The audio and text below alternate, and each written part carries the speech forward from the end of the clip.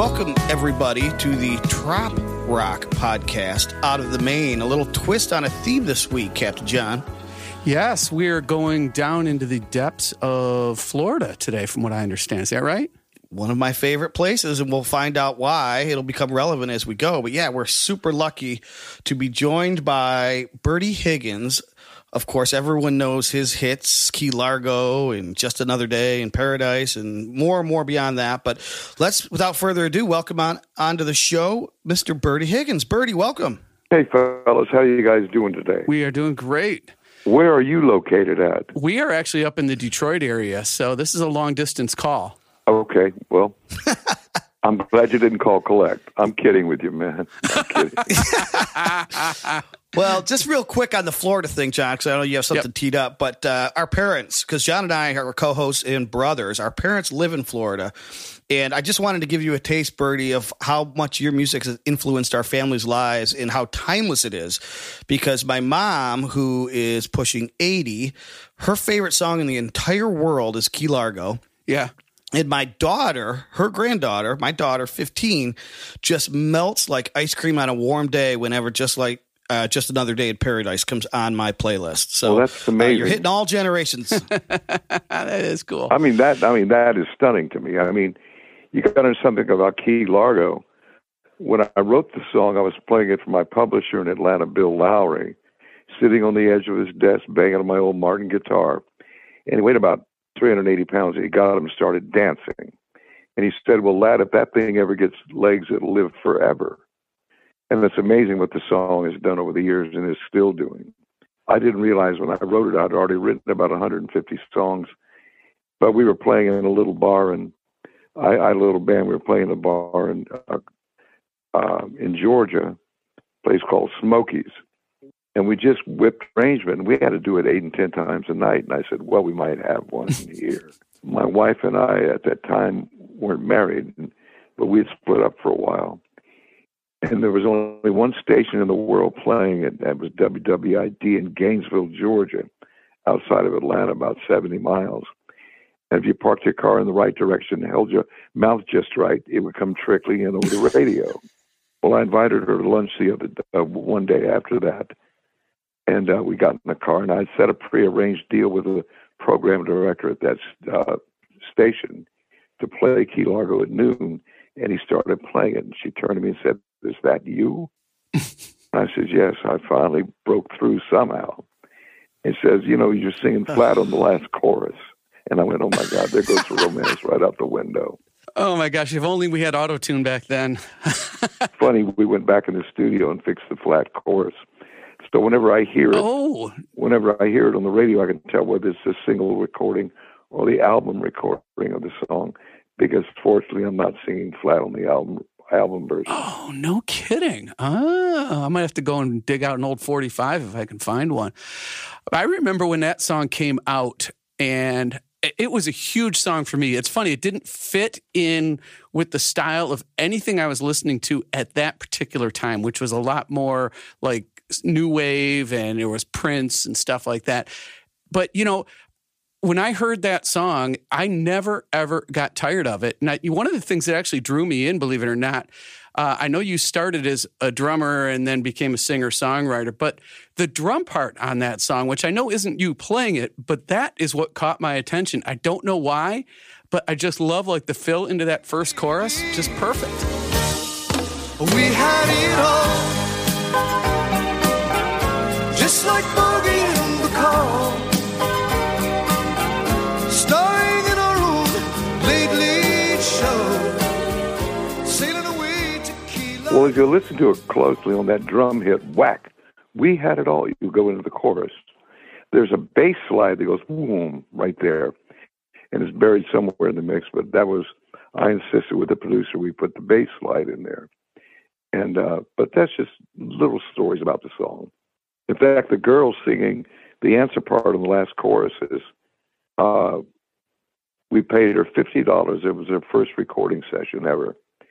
And she just became a wonderful singer. In fact, she's now one of the top jingle singers in the United States. Goes all the way back to Sears, The Softer Side of Life, That's her singing there. So she's amazing. Wow. Now that is a fun factoid. I remember that jingle like it was yesterday. Yeah. Well, I wanted to ask you about that term that I opened the podcast with, Bertie, the idea of trop rock, which is, I think, something that you coined. We've been calling it marina rock, which is another delicious pun. But I'm curious how your sound evolved, who your influences were. Was it something that was intentional, that you were trying to craft this sound, or did it just evolve because of that's who you were and that's who you were influenced by? Well, I was influenced a lot by Cat Stevens, Gordon Lightfoot. And somewhere down the line, I met Buffett. In fact, we know each other pretty well. We have the same lawyer in Atlanta. But Jimmy's stuff is more, there's a lot of it that's tongue-in-cheek, which I don't do a lot of, even though I've crossed over that forbidding line occasionally on some of my albums, of the 27 albums I have out there. If you listen to some of these songs, I'm from a little Greek village in Florida called Tarpon Springs. There's a Greek instrument called a bouzoukia, which is a 12-string instrument, double strings. And I put bouzouki on some of my projects, some of my albums. So I've got my own flavor going to this whole madness thing. But I did put an album out called Trop Rock, which at that point I coined the phrase Trop Rock. I guess you guys are focusing on yacht rock. Is this true? Well, yeah, that's kind of where our podcast started. But we are more appreciators of all of the music from that era. We kind of hit mostly mid-70s to mid-80s, of which you fall right in the middle of that. So it's more about the music, and it probably centers around yacht rock, but we are not the adherents that maybe the term yacht rock would make you think. But I wanted to ask you about, since you're talking about song structure, your lyric approach. I mean, I'm not probably breaking any news when I talk about the movie references you do. I mean, Key Largo's built on it, Casablanca's built on it, but beyond that, you have such a technique where you really draw a picture for us listeners. You know, I can visualize what's going on. It's almost as if I'm reading that little pre-setup to a screenplay that maybe sets the scene. And from what I understand, you may have some sort of interest in screenplay writing and all that stuff, but can you talk a little about that? Well, you know, I'm always listening for inspiration lyrically. In fact, in my family history, Germany's famous poet was called Goethe, Johann von Wolfgang Goethe. And I assume that's where my lyric ability came down the pike. But I'm a saltwater boy. I grew up on the Gulf, and my father taught me everything about the Gulf. And I was a sponge diver for a while in Tarpon Springs. That's what it's famous for. But I've always been intrigued by the water. To me, it's a constant inspiration. I've tried to break off from that in some of my writing, but always seem to go back to it. In fact, I'm working on a song right now, If the Yachts Are Rocking, Don't Come a Knocking. And I'm always coming up with these nutty ideas, man. But oddly enough, Key Largo is not the biggest record I've got in the world. There's a song called Casablanca. I guess the many broken hearts in Casablanca. I've never really been there, so I don't know. Which is huge in the Pacific Rim countries. In fact, I was in China 8 times in 2019. So I've been to every country over there. And it's amazing how big that song is. I read there was a cover of it by a Japanese singer that went to like number 2 in the Japanese charts. I can't pronounce the name. Hiromi Go? Yeah, Hiromi Go had it as number 2, and he's singing in Japanese. Okay. An amazing song. In fact, when I go to YouTube, I look at the people who've done versions of that song. And it's just amazing. And it keeps going on and on. In fact, I've done only 2 shows this year because of the pandemic. But the royalties keep pouring. I would call mailbox money. Keeps pouring in the mailbox. I'm going, man, do I ever want to go back on the road again? Because that's the tough part of it, going out on the road. Especially if you have a crazy band like mine. They're all nuts, but I love them to death. So how long has this group been together? They've been with you a long time? About 20 years. Every now and then one will drop out, and I got to replace him or her. which I don't like to do because I don't like to rehearse. In other words, I'll give them a couple of CDs and I say, learn these songs, and then we'll go into one rehearsal and that's it. The one thing I don't want to do is ever rehearse Key Largo again. Do you find that you have to play it more than once a night at some of the gigs you've done? Yeah, I always do it about second or third song. We normally close out with it because people just can't seem to get enough of that song. It's amazing. Scott Shannon, who was one of the first DJs on VH1, which was the AC version of MTV, Scott and I became good friends. And I had him out on one of my boats off Anclote Key, off Tarpon Springs one day. We were drinking and raising hell. But they had just sent down a director from New York to do the video, which to me is pretty primitive, actually. It's actually the girl in the video. He went to Tarpon Springs High School, drug her out of the senior class, and put her on the boat. She didn't want to do it. But the director was Andy Warhol's director. And back to Scott Shannon and me, I had an extra 3/4-inch copy of the video, and I gave it to him as a gift. Well, he soon after became one of the VJs on VH1, and they didn't have a lot of material. They played that song 12 times a day. So that kind of drove it home in the minds of America, I guess. As long as you keep those mailbox hinges lubricated, you'll be fine, right? Yeah, because when I write a song, I try to write it for the world. I want to be able to relate to everyone in the world who can relate to it, and that's important to me. I haven't written one song this year, but after writing 250 of them, you kind of run out of stuff to talk about. So here I go with the odds of rockin' don't come and knockin'.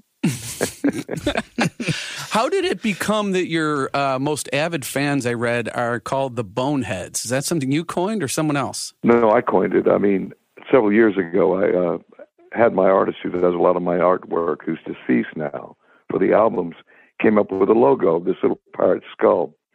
And I said, that's a bonehead. So, and so I've got a lot of the Bonehead fans. In fact, we did 7 cruises on the ships into the Caribbean, the Bonehead annual cruise. But we always had fun with it. Well, let's talk about my other favorite tune. I was too young at the time to remember, so refresh the chronology of how soon after Key Largo's hit the charts was Just Another Day in Paradise released. It's just another day in paradise. Love the night away till the sunrise. Seeing that I love you, look in your eyes. Just another day in paradise. A bottle of rum. Listen to the steel drum band. Well, it was a second single that came out, and it did well. It was a title song of that first album. About a year. I mean, we didn't want to wait too long, and nor did we want to take the thunder out of Key Largo. But a lot of the DJs liked it more than Key Largo, and I'm going, wow. The craziest song I ever wrote was another Bogart thing called Tokyo Joe, and I hate the song. And I won't play it live, and I won't listen to it. But I get emails every now and then, people saying, thank you so much for writing Tokyo Joe. It changed our lives. And I'm going, what in the hell are these people listening to? At any rate, that's just another song I won't do. And I'm sure every writer's got a song they hate. That's my hate song. Yeah. Imagine Buffett in Margaritaville. That one, I'm sure, he lives off it, but he probably doesn't want to do it anymore. Well, he's done well with it. And he wrote it in 2 different sections. Actually, there's another verse in that song that the label at the time, and I'm not sure who put it out, cut it back because it was pushing 4 minutes. And radio doesn't like to play a song that long. They can't get enough commercials in.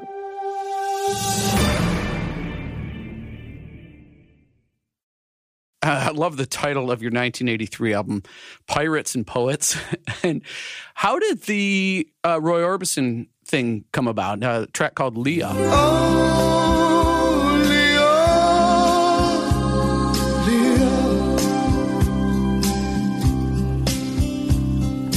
Oh, Leah, Leah. Well, the president of BMI, who became a friend of mine, talked Roy into it. And I'd done some touring with Roy and Tommy Rowe on the drums. And I really liked Roy a lot, but boy, that boy can sing. We were in a studio in Nashville on a cold December night. I'll never forget this. And he came flying in the gravel parking lot in a Ferrari, I believe, sideways. Jumps out of the car and said, "What's going on, Bertie? How you been?" So we went in the studio, and they basically spaced us about 3 feet apart with a mic in front of each of us. And anyone that'll sing with Roy, he'll inspire you to really sing. The last note in the song is open throat. There's no falsetto. When he hit that note, my hair curled. It was an amazing night. His wife was there. She was going, Roy, because he was tuning up. He had to tune his voice up. But he was an amazing guy, and I'm so sorry he passed away too soon. Well, speaking of maybe counterintuitive collaborations, I just learned that you struck up something of a relationship and working collaboration with Burt Reynolds. Yeah, well, Burt and I became good friends. When he told me, Bertie, you're the best songwriter that ever came out of Florida. Well, recently, I'll be back to that in a minute. I was inducted into the Artist Hall of Fame, which is an honor from the governor's office, Tallahassee, Florida. And I'm in there with Tennessee Williams and major writers. Ernest Hemingway's in that list. And they put a plaque of me on the Capitol Dome inside, along with these notables. I was more impressed by the songwriting than my vocals, because that was always my go-to thing that I really enjoyed doing. Burt and I became friends. I met him on the set of The Man Who Loved Women. One night I was headed to Japan on my first Asian tour, and his brother Jim was his transportation captain, and they were shooting a film in Atlanta called Sharky's Machine. And Jim used to pick him up in the morning in Burt's rented tour bus and drive him to the set. Well, I had recorded a demo of that first album with just me and a guitar, and he forced Burt to listen to it every morning. Going to the set, Burt wore him out. I mean, Jim wore his brother out. But then several years passed, and Burt got in touch with me with his secretary, wanted me to come down to Jupiter, Florida, where he was filming a series called, what was the series? It was a ABC Mystery Movie of the Week. And he wanted me to write this song, and he kind of told me the story. So I went back to Atlanta and wrote it. And he and I became friends after. But I was recently inducted into the Florida Music Hall of Fame last year, just before he passed away. And he had his driver running him over to Fort Lauderdale with the award, and he presented me with the award. So Burt and I were friends over the years, kept bumping into each other. An amazing guy, very talented guy, too. Gosh, at the top of his game. I mean, did you meet him back in the 70s where he's literally at the top of the box office draws? Toward the end of the 70s, I taught his class cabaret singing. He had an acting class over in Jupiter. And I went over there, and we did a little trade-off. I said, if you'll talk to my class about cabaret singing, I'll teach you some script writing, screenplays, which I'm glad he did, because I just finished up recently producing my 4th feature film, which my son Julian directed. And one of the investors is in Bahrain, near Saudi Arabia. He called me up a couple of months ago and said, I had a film called Christmas in Hollywood, which he told me he'd seen it on a couple of international flights. He said, why don't we do Christmas in Hollywood, ... Florida, that is. Hollywood, Florida. So now we're working on that screenplay. All right. Things you never know where stuff's going to end up, man. It's amazing to me. So I always try to be careful about what I write. Tokyo Joe isms. You just never know where something's going to end up. How is it that, the reason we're having this conversation partly is to do with some of the stuff that you're having released or re-released now. Were some of the albums that we're going to be talking about originally released only in Japan, say, or they didn't get a full digital release before? Because I've seen some of your albums with like the Japanese cover on them. Yeah, well, I have a record company out of Beijing, which is the biggest film and music distributor in China.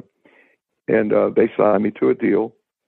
And there were 2 or 3, 4 albums that I designed simply for the Pacific Rim countries. Like one of the Time Life albums is called Forever Casablanca. Well, I never had a domestic album called that. So with Time Life, God bless them, that they hooked me up. It's going to be an amazing thing.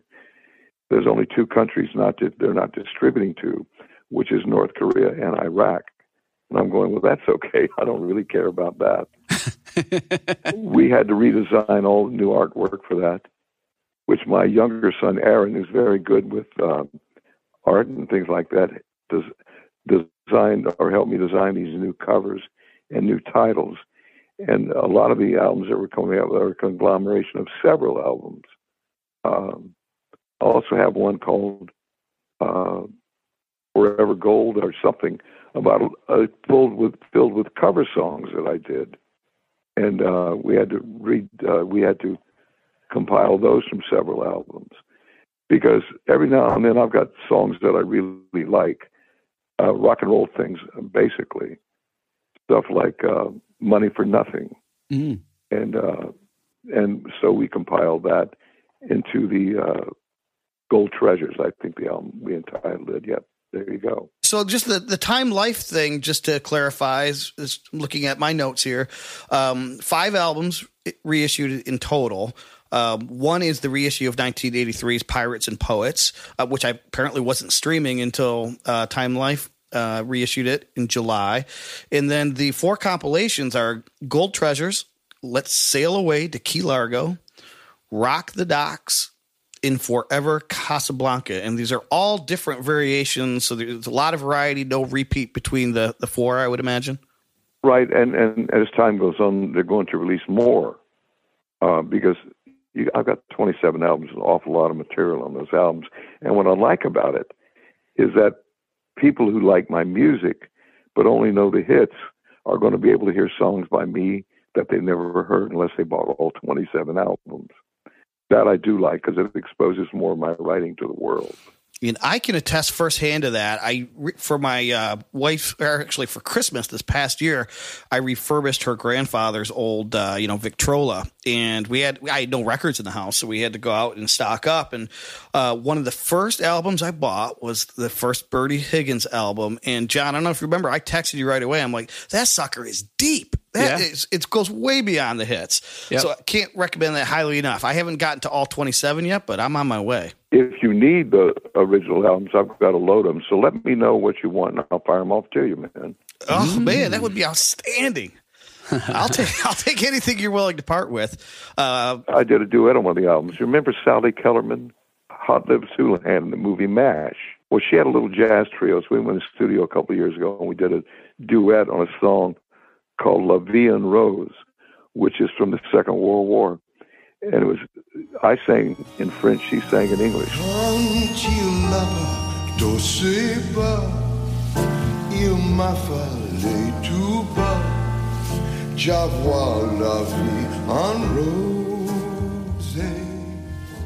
Pardon my French was about right, but... Well, Bertie... never thought I'd have the opportunity to tell you this, but just as background, John and I, you mentioned, are we yacht rock? Do we do trop rock? Well, John and I also have musical projects of our own, and one of which is a project we call August Red. And these are songs mostly that I wrote, and it's got one foot on the dock and one foot in the boat, I would think. And one of the songs on there was inspired explicitly by your style of music, and it's called Sunshine Melody. And I'm going to send it to you. I'd love your honest opinion, but it is at the same time a love letter to my wife, a love letter to the state of Florida, and a love letter to the music of Bertie Higgins. Well, God bless you, And I'll man. That's send really it to you. good, and I appreciate that. That's really wonderful. Do you have plans, Bertie, you say you're 250 songs in, and by your own counting of things, sort of running out of the creative juices, but do we expect, you also said you have a new song in the works, so can we expect new material? Yeah, I've got several of them. You know, I get tired of saying I love you in many ways. How about I hate your guts? How's that one? I've just got to get to a different realm here, even though I've done okay with the writings that I've done. And there's very few that I spend time on and money that I don't like, or I wouldn't write them. One of my favorites is a simple recording called The Girl. Oh, how I miss the girl. Miss her kiss, her island world. Lying on the sand with the sun in her curls. How I miss the girl. Because I was always a folkie from the beginning. You know, I look around the bars in Tampa Bay and there's a guitar player on a stool, and every one of them a guitar player. But I did that back in the late 70s. But that was an interesting time in my life. It really cut some of the rough edges off what I was writing and doing. Well, you've written enough and been appreciated enough that you've been, into 2 Hall of Fames, as you suggested. And I would say that by being part of the Time Life series, which goes back, to when we were kids, that's another museum in and of itself. I mean, because it's equal parts re-releasing the music, but it's also kind of saving it for, posterity, so to speak, or future generations. I mean, that is a museum. This new Time Life thing is a streaming thing, which is a relatively new animal. I'm already on the late shows that they do in the middle of the night. But the streaming thing really exposes music. And my wife is in there yelling at, I wrote a lot of songs for Beverly, good and bad, but mostly good, hopefully. And I've written a couple of songs about old girlfriends, which I don't play much for my wife. That's kind of upsetting to her, I think. Yeah, I would not. I noticed you mentioned that Key Largo went number 4 on the Billboard Hot 100, number 1 AC, but I also had a note here that it went number 50 on the country chart. Yeah, that song crossed over in a lot of places. In fact, there was a country show, used to be on the Nashville Network, called Nashville Now, hosted by Ralph Emery. Mm-hmm. I did that show 50 times. Ooh. And I'm not a country act. You go figure that out. I can't figure it out. It's just the music appeals to all kinds of people, walks of life, foreigners, nice people, mean people, all kinds of people. And that's how I kind of try to write my songs. Yeah, very universal, right? Yeah, and because the big money in the music business is songwriting. I mean, if you can write songs that live a long time, you can just quit, and just go into the mailbox every week because it's that good. So all the aspiring songwriters out there, write songs that you feel will have legs that'll live forever. That's important. And if you don't know how to write them, go stream some music and see where it's at. Even though a lot of music today, I don't know where it's at. I'm not sure how to write it. Well, and that goes back to the appeal of your music, Bertie, is that the hooks are so infectious. The song structure is, fairly intuitive in terms of verse, chorus, a change. And I listen to a lot of the stuff my kids listen to, and A, I can't find a hook in there anywhere. B, it feels like a 4-bar loop over and over again. And as John likes to say, once you've heard the first verse, you've heard the entire song. So that's pretty scary, I think. I mean, the Great American Songbook is dying, and I wait for it to return because that's where every now and then you'll stumble into something that's pretty good. Like I did one rap song called Can't Touch This. Can't Touch It. I thought it was interesting. Classic. But yeah, you've got to do a repeating chorus. That's my school of songwriting. Well, I was writing a lot of introverted songs when I first started writing. And after that, I started thinking more mainstream about what people were liking. And it was all that repeating chorus, which people like a repeating chorus because they can remember it. They can tap their foot to it. They also like a repeating guitar lick. Stuff like that is what made the Eagles great. And my favorite band I just tuned into after all these years is ABBA. Those two guys wrote some great material. I'm not talking about Mamma Mia. I'm talking about album cuts. These guys holed up in a little cabin on an island off near Stockholm and just wrote. And one of my producers years ago said, Bertie, no matter what it is you're writing, write every day if you can, because you never know from whence it's going to come. So struggling songwriters, I'm going to tell I love each and every one of you, but don't quit. Just about the moment you quit is when one goes through the ceiling. You never know, man. It's so interesting to watch these things happen. And I've known guys like this, like Mac Davis was a good friend, but he wrote some great songs. Baby, baby, don't get hooked on me. Baby, baby, don't get hooked on me. 'Cause I'll just use you, then I'll set you free. Baby, baby, don't get hooked on me. It's amazing. You just never know where stuff's going to end up. So don't ever go. Yep. Don't ever go running into the deep water and quit, because you just never. I mean, I'm a little older boy. Of course, in the last 3 years, I was knighted, inducted into the Mozart and Beethoven Hall of Fame. I got an honorary PhD in music.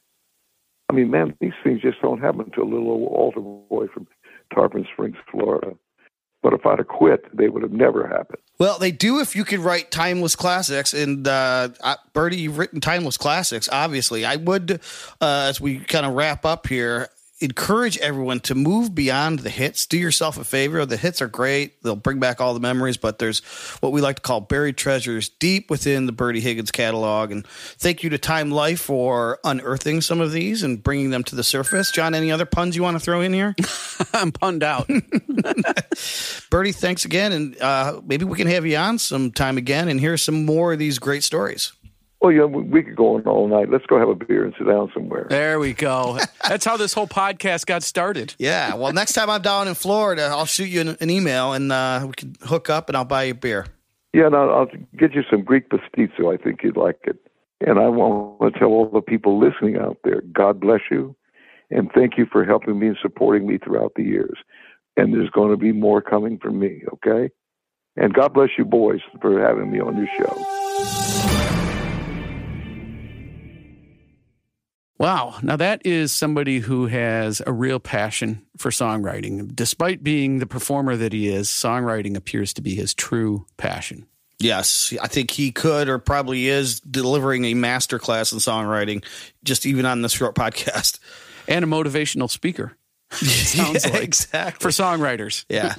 Well, I did always, he said he didn't get ever try to veer too far off into the silly. And I wouldn't call his music silly, but I do love his clever approach to lyrics. Like, it's easy to kind of look at Key Largo and say that's a little kitschy, but it's really brilliant when you think about how he takes, the perfect movie love story and says, that was us. Remember, we had that. So I'm a fan, as you well know.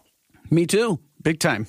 Good. Big time. All right, well, then let's use that as a segue into the lightning round. Cue the sound effect. Because I've always wanted to ask you this question, and now it's appropriate. Oh, yeah. Are you a bonehead? I was long before I even knew what it was. Yeah, and I just learned that term recently, too. But by that, I mean, okay, so in your Yacht Rock playlist, I'm guessing there's very little. I'm guessing there's no Jimmy Buffett. Correct. So my question is, does Bertie Higgins float your boat to the point where you would still keep it in a Yacht Rock playlist, even knowing it's trop rock?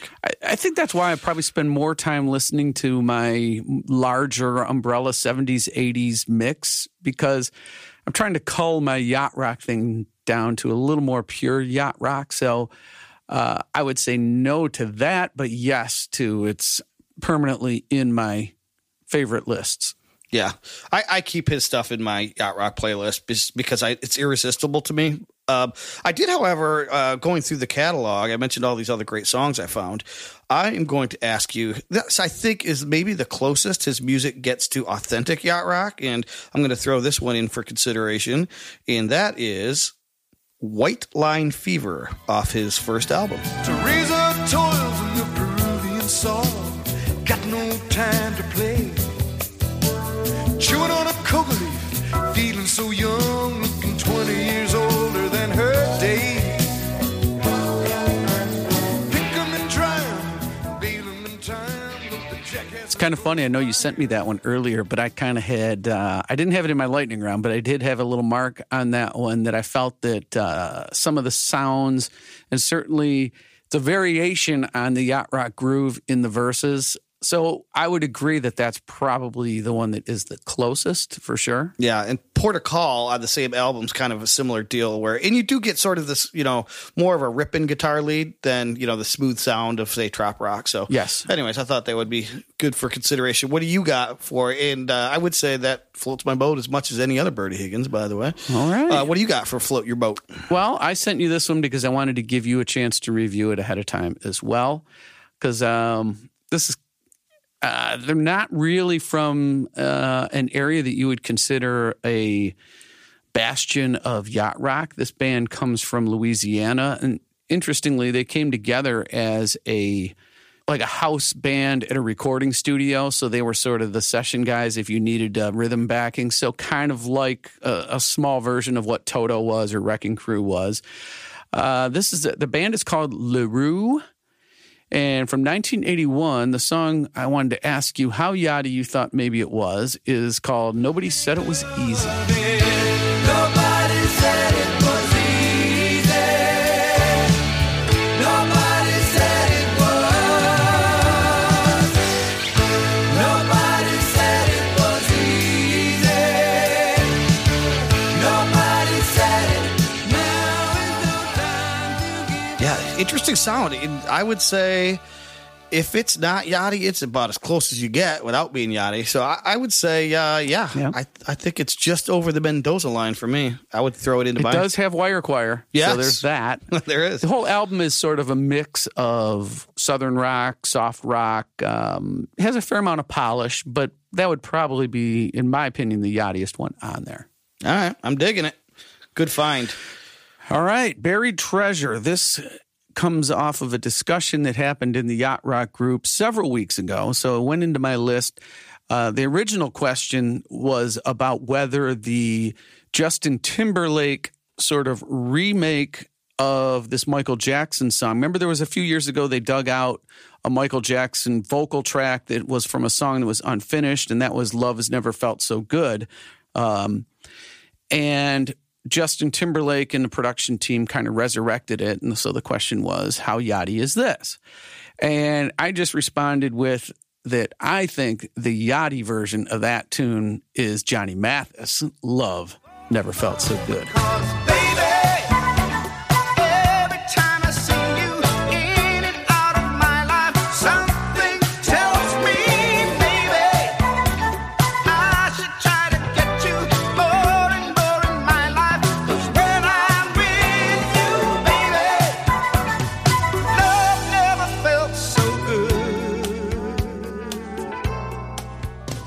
So here's the personnel for you on that one. It was written by Kathy Wakefield, Michael Jackson, and Paul Anka. I did not know the Paul Anka connection, but bass player is Nathan East, Louis Conte on percussion, Jerry Hay doing the horn arrangements. Those would be the main yachty highlights on that one. I'd say that song's as yachty as it gets. Yeah, baby. That's right. Firmly on the boat. Yes, sir. In the cabin. No chance of it even getting thrown overboard. Okay. Safe. Yes. Safe from being thrown overboard. All right. Very good. What do you got? Well, I'm sticking with it, a theme, buried treasure. I don't understand what buries a treasure like this. So if you're into making a quote-unquote yacht rock compilation or, say, satellite music channel called Yacht Rock, and you're playing Just Another Day in Paradise, and you're playing Key Largo, how do you not play Casablanca? Ooh, a kiss is still a kiss in Casablanca. But a kiss is not a kiss without your side.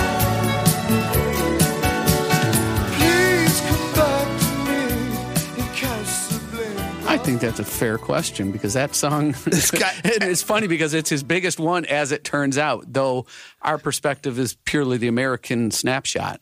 It's got everything the other two has and more. So get on that one. Yep.